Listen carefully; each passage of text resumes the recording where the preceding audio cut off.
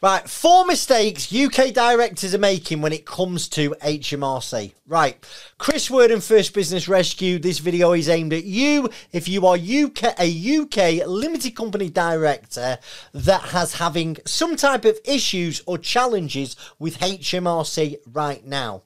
Number one mistake that people are making is not putting their returns in on time, be it pay as you earn, corporation tax, or VAT.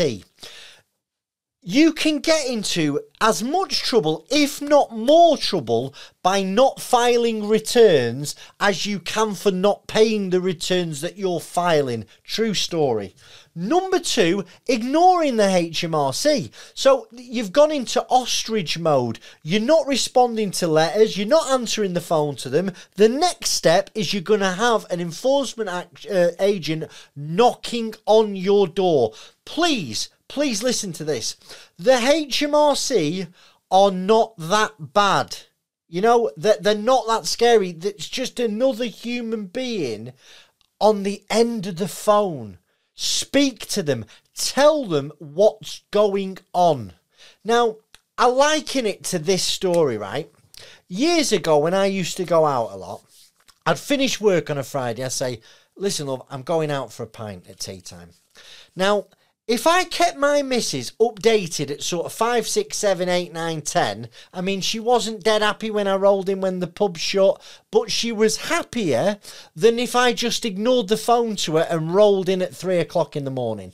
The key is to keep constant communication with the revenue, because nobody really wants the HMRC enforcement agents are lovely, but nobody wants them turning up on your doorstep, your place of work where your staff are going to be there asking questions.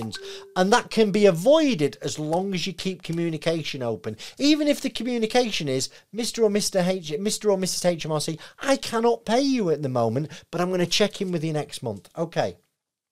Number 3, directors agreeing to deals that they're never going to be able to stick to. So there's a thing called a time to pay arrangement. And what a time to pay arrangement is when a director calls the HMRC and say, listen, HMRC, I can't pay my corporation tax, I can't pay my VAT, can't pay my PAYE. You can request something called a time to pay arrangement, and that's where the HMRC will put all the debt into one pot, and you'll agree to pay it back over a period of time.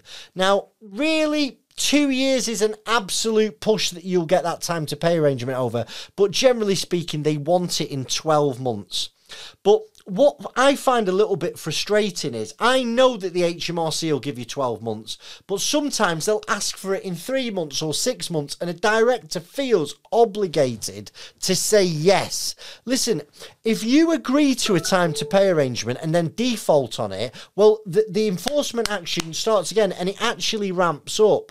So please don't agree to arrangements with HMRC that you know you're not going to be able to afford. You're kicking the can down the road and it's going to bite you on the arse.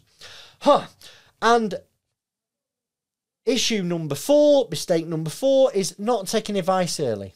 Okay, I had another call earlier this week where a winding up petition has been served. Okay, I don't know what goes through directors' heads to think, you know what, I will wait till a winding up petition lands on my door to pick up and speak to somebody like First Business Rescue.